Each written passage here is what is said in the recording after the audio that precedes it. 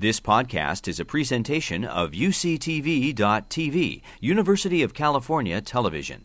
Like what you learn? Help others discover UCTV podcasts by leaving a comment or rating in iTunes. With the sheep, when we move them around, they're in kind of a small area. They're eating down all the grass. We take them off of that area and move them to the next area, and those plants regenerate, and so those nutrients that came from the animal are more readily available not only for the plants but also for all the soil microbes. And so that just kind of creates more activity and, in theory, more carbon sequestration. You've been listening to a podcast by University of California Television. For more information about this program or UCTV, visit us online at uctv.tv.